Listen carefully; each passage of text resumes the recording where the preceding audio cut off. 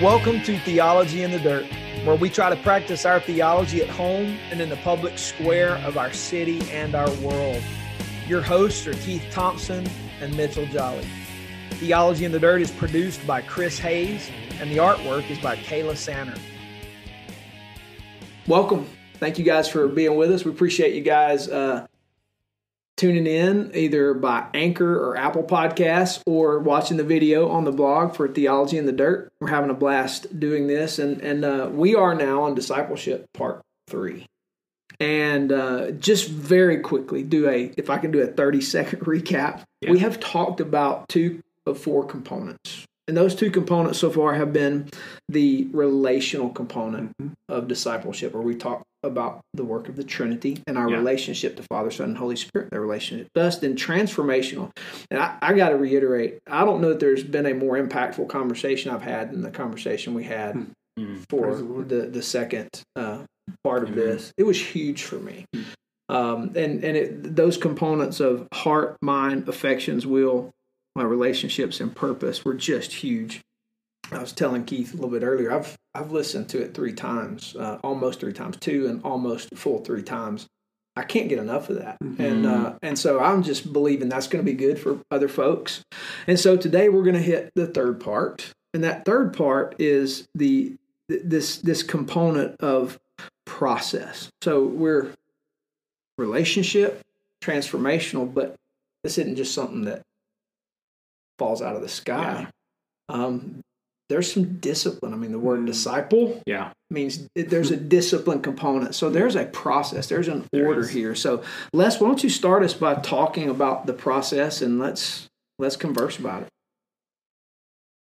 So when we talk about discipleship, I think a lot of times people just come to it intuitively, and whatever comes naturally to them is what they focus on. All of us are that way. That's what I want to focus on. The things that I enjoy, especially in those 6 transformations. There's ones that we're going to be more apt to lean into, things that we're going to be stronger on, but so as not to have like I don't know if you want to think of it in like a workout terms, to have a fully toned spiritual body, we've got to make sure that all of those transformations are occurring without any one being unaddressed. You don't want to have like a gigantic Popeye arm. Some guys in the gym actually do look like that. They skip leg day. That's right. Skip leg days. Like a polio victim. Right. So I think that's why process is really critical, is because we can either focus on the transformation of the mind, which is the discipleship style that I was raised in, so that you've got this massive amount of head knowledge, which is really important, but then an inability to act on that. So the transformation of the will that enacts out the transformation of the mind and puts it into practice in the real world is out of whack. And the way I like to describe it or draw it is, you can have a transformation if you just focus on that transformation of the mind. Then you got this head here. Here, let's give him a happy face. There he is. But the thing is that if you don't have the transformation of the will to go with it, then you got this body that kind of, this poor guy's head is just like so heavy. It's like dragging him down. Whereas what we want is we want a heart that is oriented towards God. This guy's really happy. And we've got feet that are going in one direction. Here we can give the guys looking arms. Nice. That's the kind of discipleship we want. Is we want somebody whose entire life is focused, and every aspect of them are being transformed. And so as to not miss out on that, whenever we gather together for a time of discipleship, there are components we want to make sure that we have. And that's the process that I want to talk about today. What are those components that make sure that when we gather together in a corporate discipleship gathering, that we've got all the elements that make sure that each individual and the group as a whole, because there is individual and there is corporate transformation. And that's a whole other topic, but the whole community, as it talks about in Ephesians 4, as everyone participates in following Christ, then we all grow up into the maturity of spiritual manhood, womanhood, and reflecting Christ. But everybody has to participate in that together in order for that maturing of each individual to actually occur. Right. So my mind's turning because they're corporate and individual. And so when we're talking process, how do you blend corporate and individual? What is, when we talk about corporate and individual, what is the synergy between those two? Yeah. Right. A lot of the things that I'm thinking about, it feels like my mind immediately goes to this discipleship process between, one person and another person, and you lose you've lost what's the community role in this process, and can two people sitting across the table pull this off by themselves? And so it's interesting that. Well, even that is at one level, that is corporate, is it not? That's at least two is sure. Yeah. It has a corporate aspect to it. Right. But the more that is up to a certain point, obviously, whether it's the inner core three, Jesus plus Peter, James, and John, or a larger group of 12, or a larger group of 120, as you see those ever widening circles in Jesus' discipleship sphere, you've got various levels of corporate. Yeah. Of corporate discipleship. But let's go through process and talk about the different elements in that process, just to kind of and this is just a simple, very reproducible way of looking at how do you, when you get together as the body, as a small group, one-on-one, or even elements of it ought to be done in a large corporate gathering.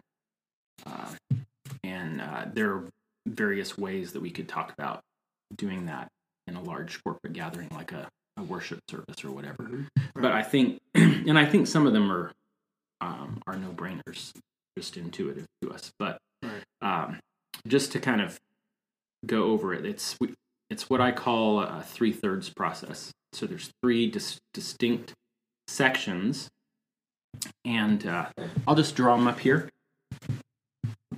And there's subpoints within each section, but just to keep it simple, the first section we're going to call looking back. Hopefully big enough for everybody back there. Just draw a box with three boxes inside, and the first one we're going to draw an arrow going back. That's looking back.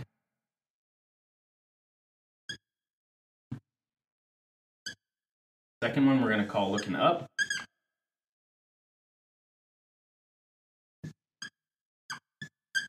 And the third one we're going to call looking forward.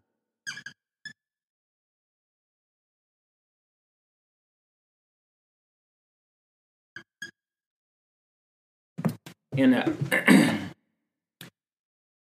it sets the three parts set up for us a process by which, as we gather together, we're ready from last time.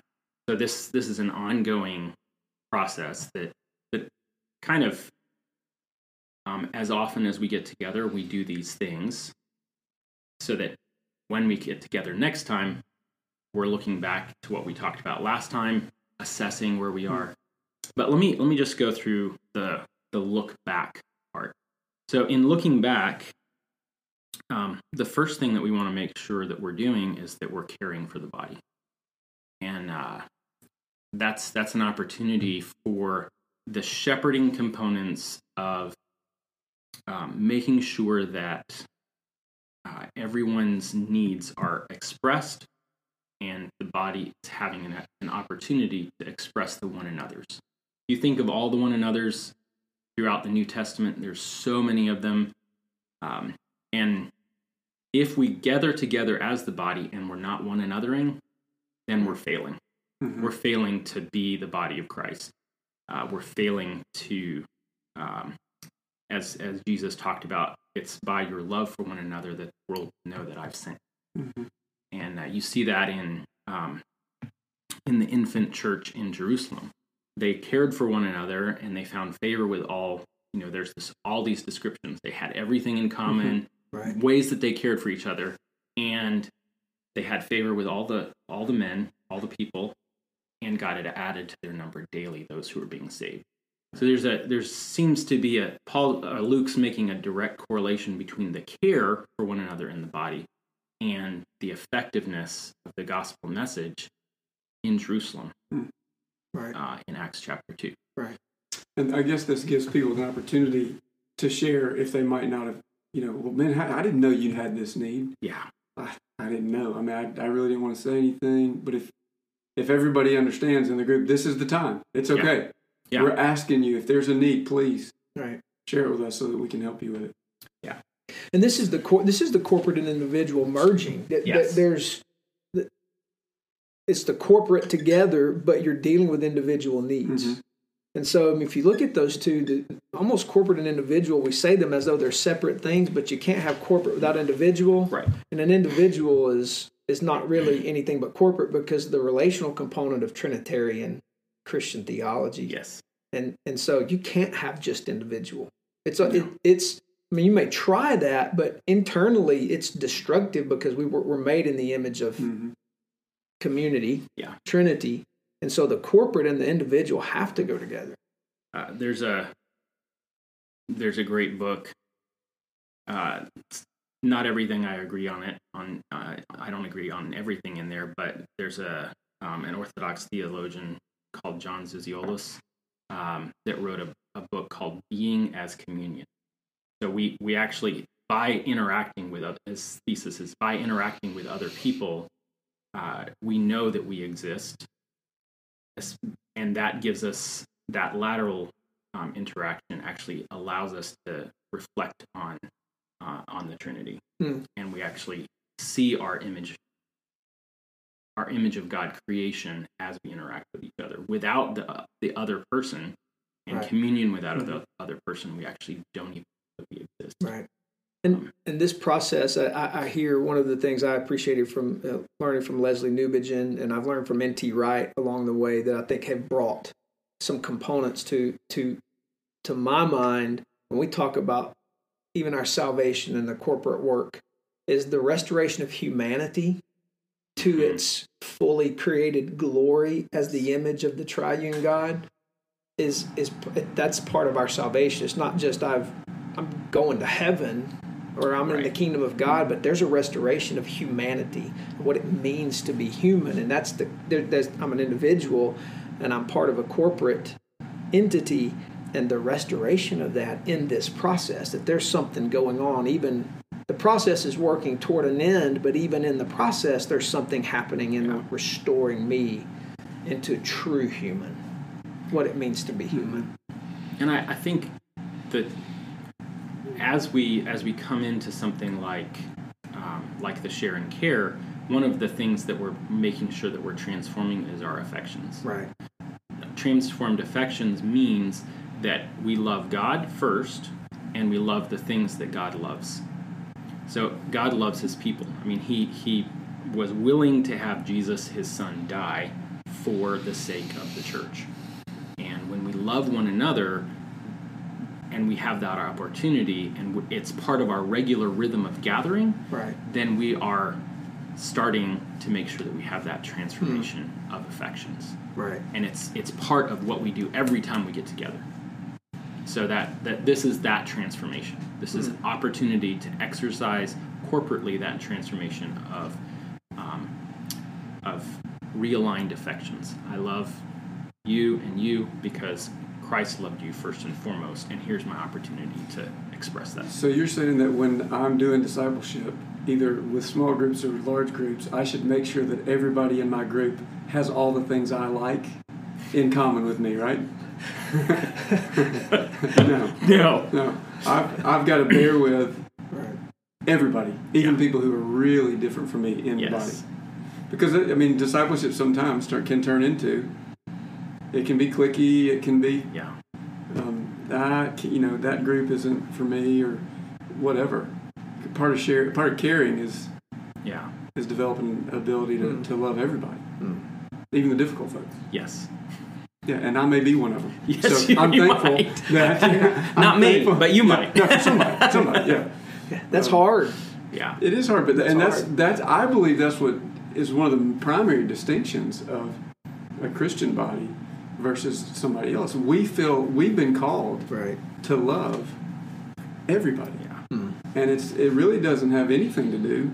I mean, you don't necessarily go on vacation with everybody, but you're going to do life with folks very different from us that don't have anything in common, that don't have the same interests. But the one thing that matters most we have in common is the Lord, and how we see the world, engage our lives, and that kind of thing.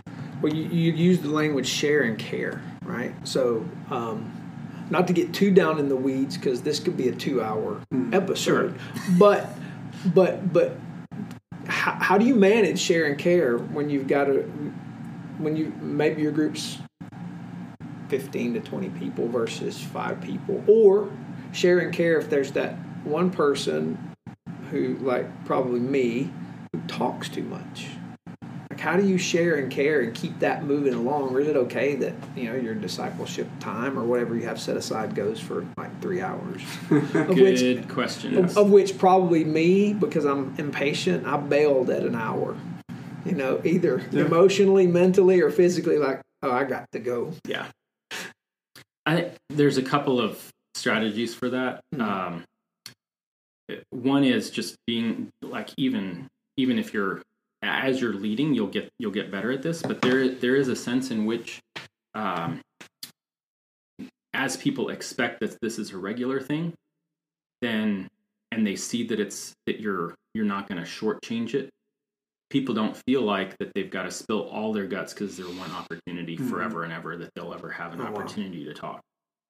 This is a safe place. This is a place of love and affection. And we've got room for people. And so people don't feel like this is it. And that tones down that sort of like that kind of... Here's my one chance. Right. Got to get it out. That's one thing. Right. So regularity is really critical to that. Another thing is taking somebody aside if they are kind of continuously in the habit of like, this is my therapy session, which it's not supposed to be group therapy, and this person gets the whole group all to themselves. That just coming along, and that's a discipleship point of making sure that an individual that might be overbearing or you just have an opportunity to kind of do the discipleship of the heart and say, how might you love the group better by asking the questions, reaching out, making sure that there's room and everybody else gets included, and drawing out the introvert in the group. Another thing is, if you've got a group of 15, this is really hard. You can cut it down by saying, okay, everybody give me a high and a low for the week, so that there's like just people are at least getting a chance to say, here's one thing that was hard, here's one thing that was awesome about my week, and you've got that. So there's opportunities for both celebration and hearing what are the heavy things in each other's life. That's one way to kind of like keep it on track, just a practical nuts and bolts thing. Another thing is, if you got 15, 20 people, break it down into smaller groups. Have subgroups. In order to maintain the dynamic of the large group, you would want to break those groups up differently each week. So it wouldn't be like the same 5 people each time. It would be get in groups of 3 to 5 and just have them kind of naturally form. But that gets the sharing and the caring, and you'll see that same thing for other components like practice and some of the other things that we'll go through in the process. That subgroup actually is helpful for maintaining time and kind of keeping things giving opportunity for everybody. Good. So share and care. So you got three components. There's look back, look up, look forward. And inside each part, there are three parts. So That's right. 3/3. So Yep. share and care is the first one of the of the first third. First Item of the first first third. There you go. All right. So the next one is prayer and worship. And so that would be share, care, pray, worship.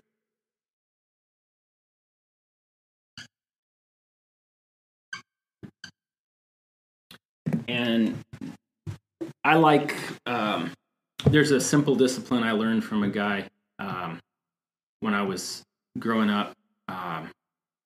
He's the first one that taught me what it was like to pray. Can you not pray with me 1 hour? That Jesus' statement to the disciples after 3 years, they couldn't stand up to an hour's worth of prayer. This is the first guy that was like, here's how you pray for an hour. And after an hour of just sitting with this guy and we were praying together, it was like, oh, we just got started. So this is a guy that I knew growing up that had spent 3 years of his life already by age 19 in prison for his faith. And they actually kicked him out of jail because he had led his entire cell block faith. And the communist government didn't like that. Wow. So you're dangerous in prison. Dangerous in prison, so they kicked him out. But it's very simple. It's 5 parts. And the 5 parts of prayer are praising God for who he is, thanking God for what he's done, confessing our sins, praying for others, and then the little tiny pinky last, praying for ourselves.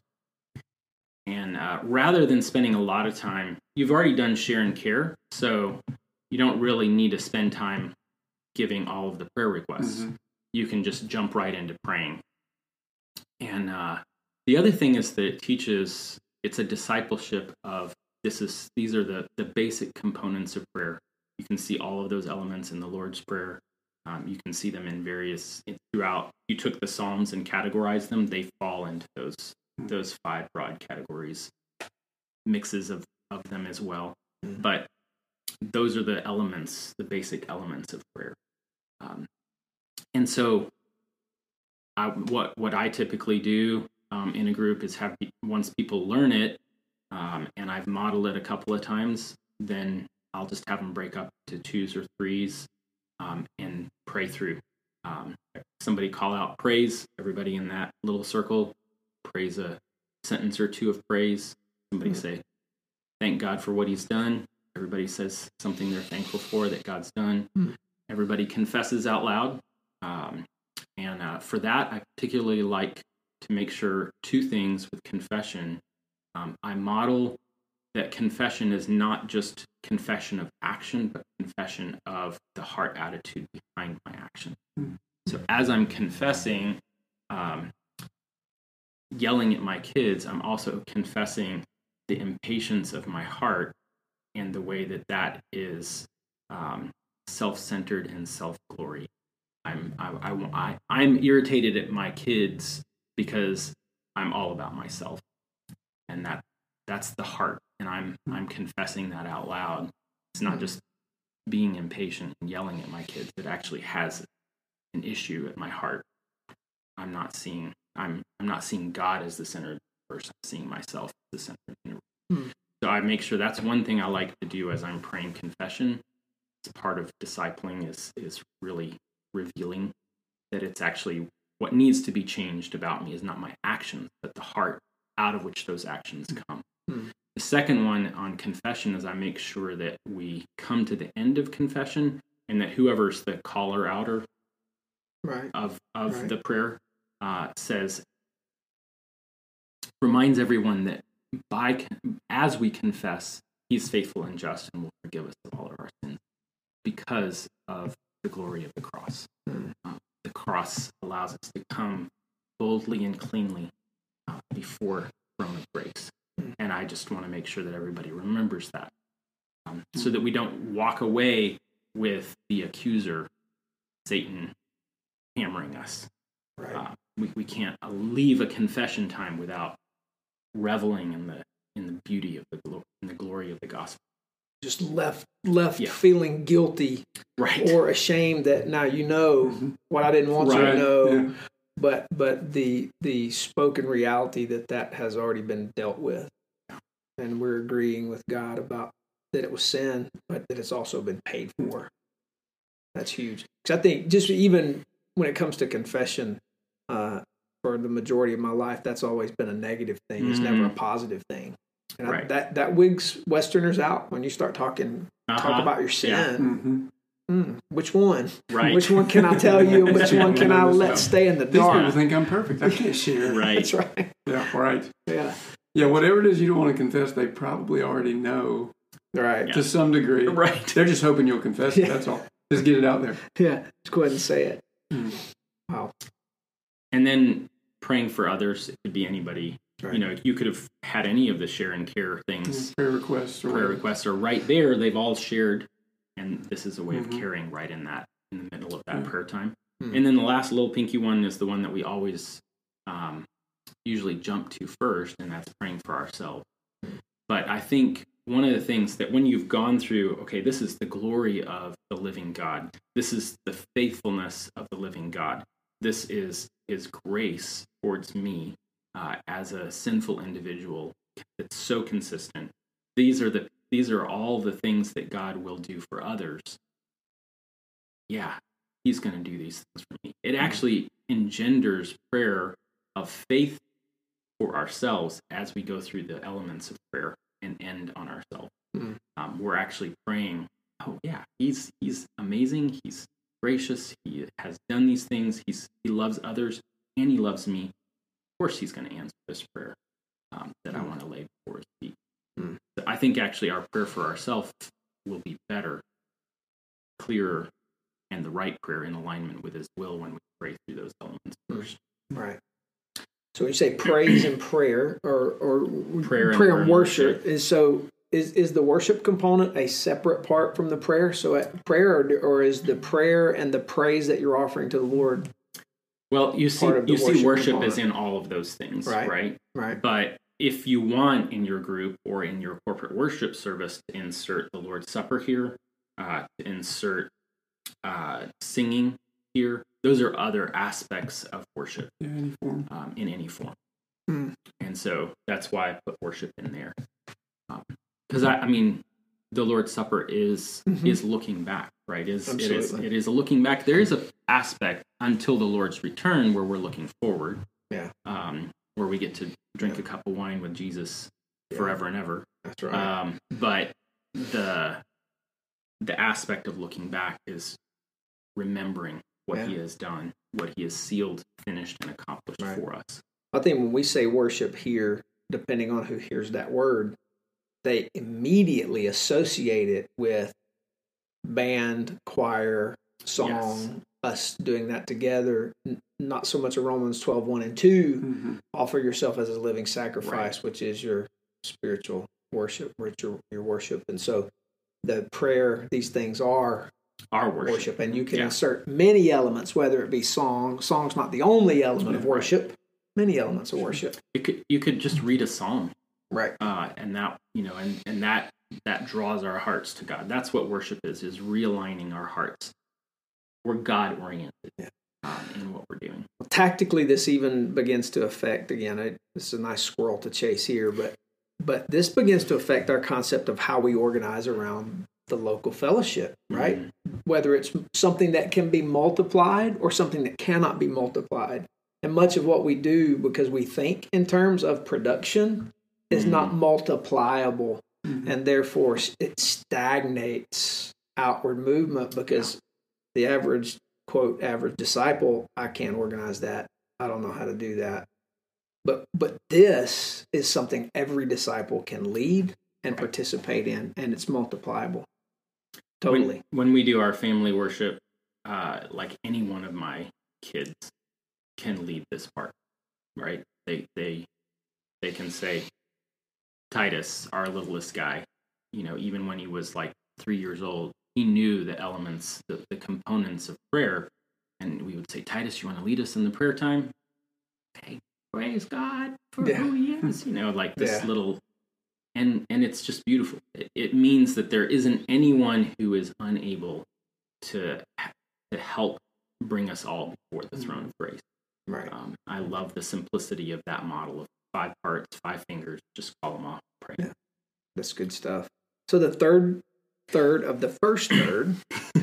We're going It's a lot of slow. thirds, man. No, this is good. That's good. So the third is, you can call it accountability, but my preference is to call it celebration. So celebration or accountability. And I prefer to call it celebration because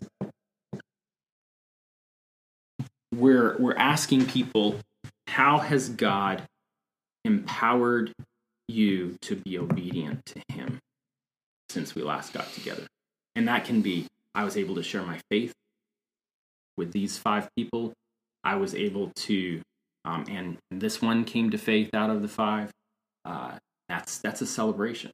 I had, this last time as in confession, I realized that I had this attitude of the heart, and I have read that verse each day that you gave me to read to help me to meditate on, to address that heart issue.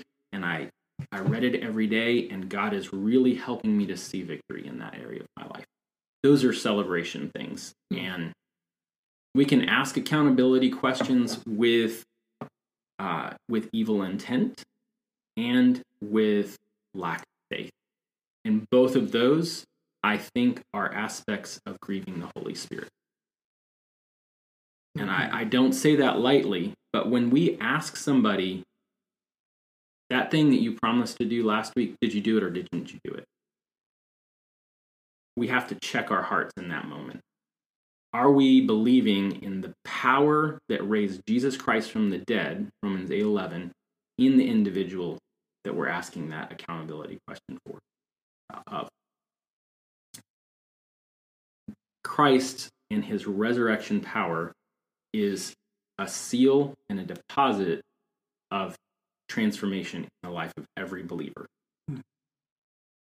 That person has access to all of that authority, all of that power, all of that unbroken, or that broken chains from the shackles of sin in their life.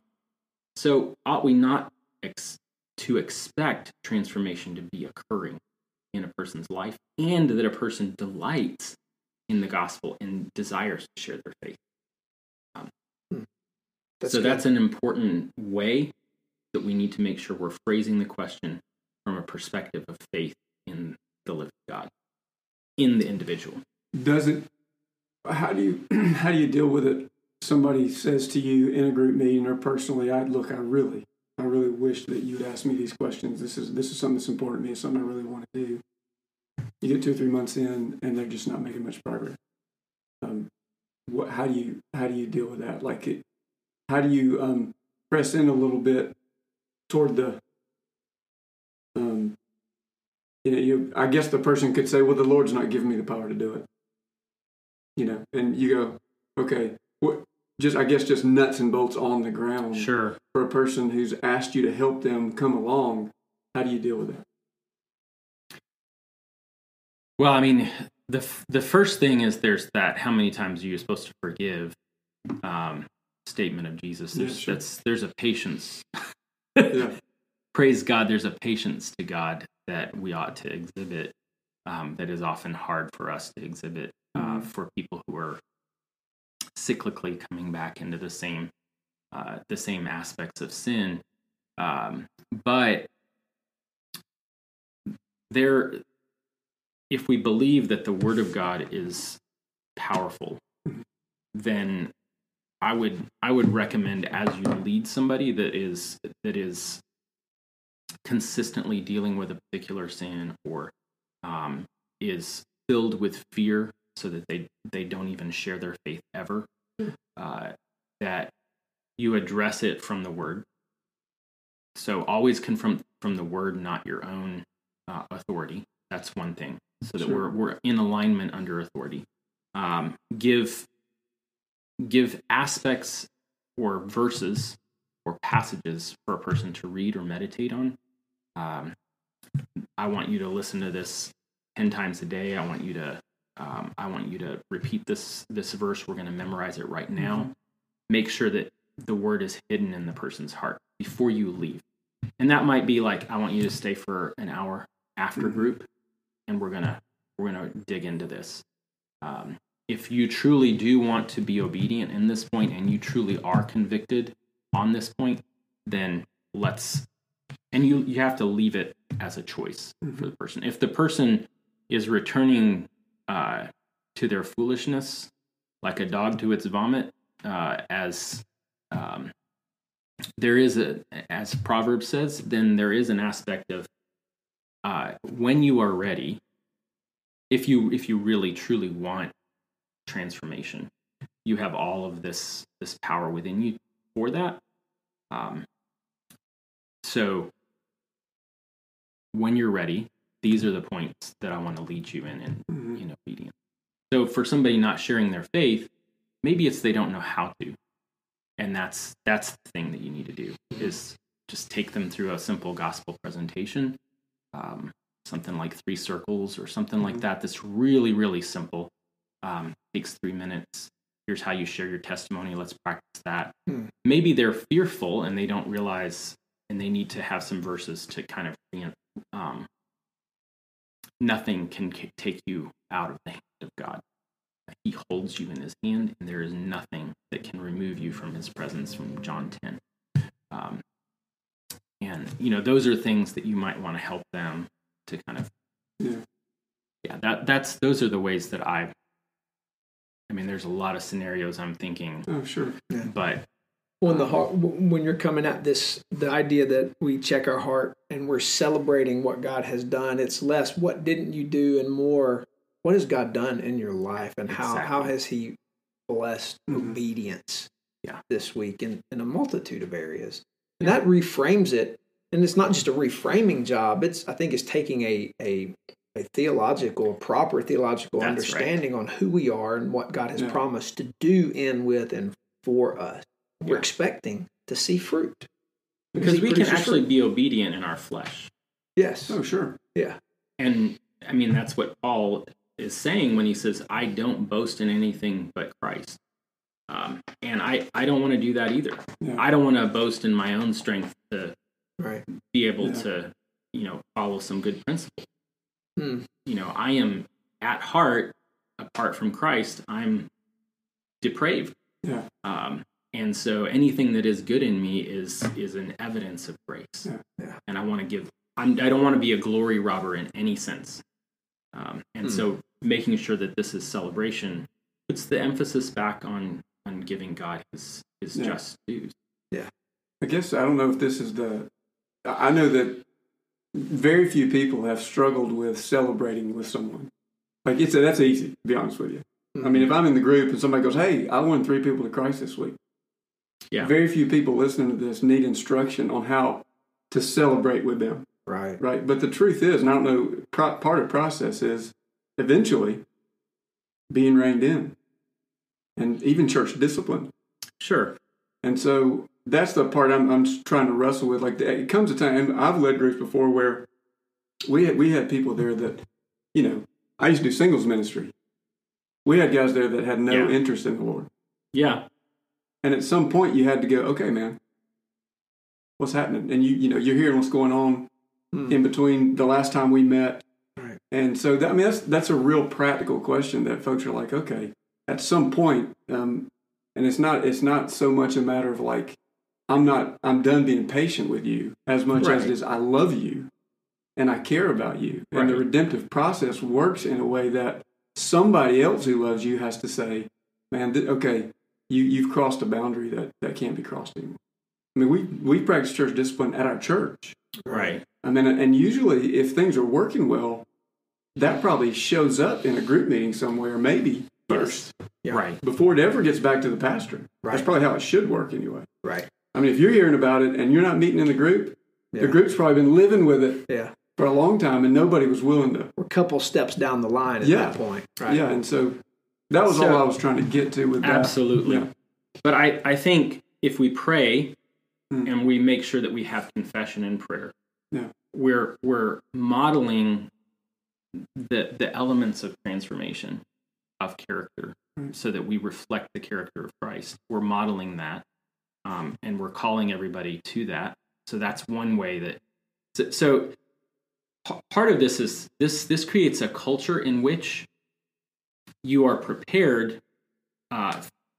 You're prepared for the church discipline that's necessary, but you have done everything along the way to point people towards the transforming authority and power of the Word of God, and the Word of God being both this as well as the Logos, Christ. And I think a lot of times we're all surprised when somebody leaves their wife, but what was the discipleship that was done along the way? Yeah. So that when you're in that group of 3 guys, and that might be something to help with people actually taking time for deeper confession, is break up by sexes. If you're in a small group for the prayer part or for the celebration and accountability part, you could, but that's just kind of an aside. But I think the thing is that making sure that you're addressing those things along the way, and that it's part of the culture of that discipleship group, is actually going to lead to less necessity of church discipline being enacted. Yeah, I think it's rare for sure. It's not something that you're going to see often. But it's probably where that process, even if you take Matthew 18 and you practice it, it should happen there. Yes. That should where it should be initiated. It's here, you and me, and then it's okay. That's not working out, so it's you two and me, and then it's you know what, we need to take this. And so by the time it does get to an elder, the process has been worked, because right here this is coming out. It's becoming clear that this is a problem, and that is the ideal. Yeah, absolutely. As a component, it's a beautiful thing. Like, it's completely regenerative. Yeah. It really is. Obviously you have to check your heart. If I'm telling you what a great guy you are and I'm doing it with the wrong heart, even that's bad. Yeah. Right. So it's like the heart has got to be dealt with everything. Absolutely. And so certainly with something as sensitive as this, we all have to be on the same page with that. Well, that's a celebratory issue too, because that passage makes very clear that when Jesus is referencing back to the law that when you follow his instructions, because you can't accuse someone on the evidence of unless there are 2 or 3 witnesses. So Jesus isn't saying where there's more than one, you can have legitimate worship, which is how that totally gets ripped off. Yeah. And every time I hear that, I cringe and want to scream and run through a wall. Yeah, he's referencing the scriptures that have already been inspired, that you can't accuse somebody on the evidence of less than 2 or 3 witnesses. So he's saying where 2 or 3 are gathered in my name, that you're obeying my word, I'm there. You have the authority at that point. Yeah, you have his authority because he's present. Yeah. And that's celebratory. As difficult as that situation may be, there's something to celebrate that, man, Jesus is really here. Yeah. And he's working this out. And so and I think that it maybe infringes on my idea of celebration too, because sometimes celebration is woohoo, and sometimes no, celebration is but you're here. Yeah. Even though I walk through the valley of the shadow of death. And someone coming to the place where they come and they say, I failed yet again. Right. Is actually, they're here. Their shame did not keep them away. Their guilt did not keep them away from the group. Yeah, that's right. They're here. They're truthful enough to confess that they failed again. Those are evidences of grace. Even in that moment. That's the perspective that as a group leader you have to have. Not, oh man, I can't believe we're here again. Yeah. Because that there's a lot of times where I can imagine that Jesus could say that, but he doesn't. Right. Right. And so I think that's also, even at the point of failure, you have to celebrate that the person came, confessed, and that there's opportunity for grace to abound more. Yeah. Well, now that doesn't mean, grace doesn't mean like, yep, no problem, sin all the more, so that grace may abound more and more. That's not what we're saying. There's a whole bunch that follows that up, right? Right. But at the same time, you do have to follow in and press in and say, what are these patterns? But I think this is something that, the AA founder, these are principles he took out of people who are, if you talk about bondage to sin, like this is what we think of addiction as a bondage to sin, that's something that he took out. Like confession is actually one of the things that allows AA to actually be effective in keeping people out of addiction. And it's been secularized, but these were things that were taken from the Word of God. Yeah, that's good. Well, let's take a break right here, and then we'll come back and talk about the second of the third. Hey, thank you for listening to Theology in the Dirt. You can email us at theologyinthedirt@gmail.com. We'd love to hear from you with some feedback and perhaps some questions if you'd like us to tackle. We'll see you next week, and until then, deuces.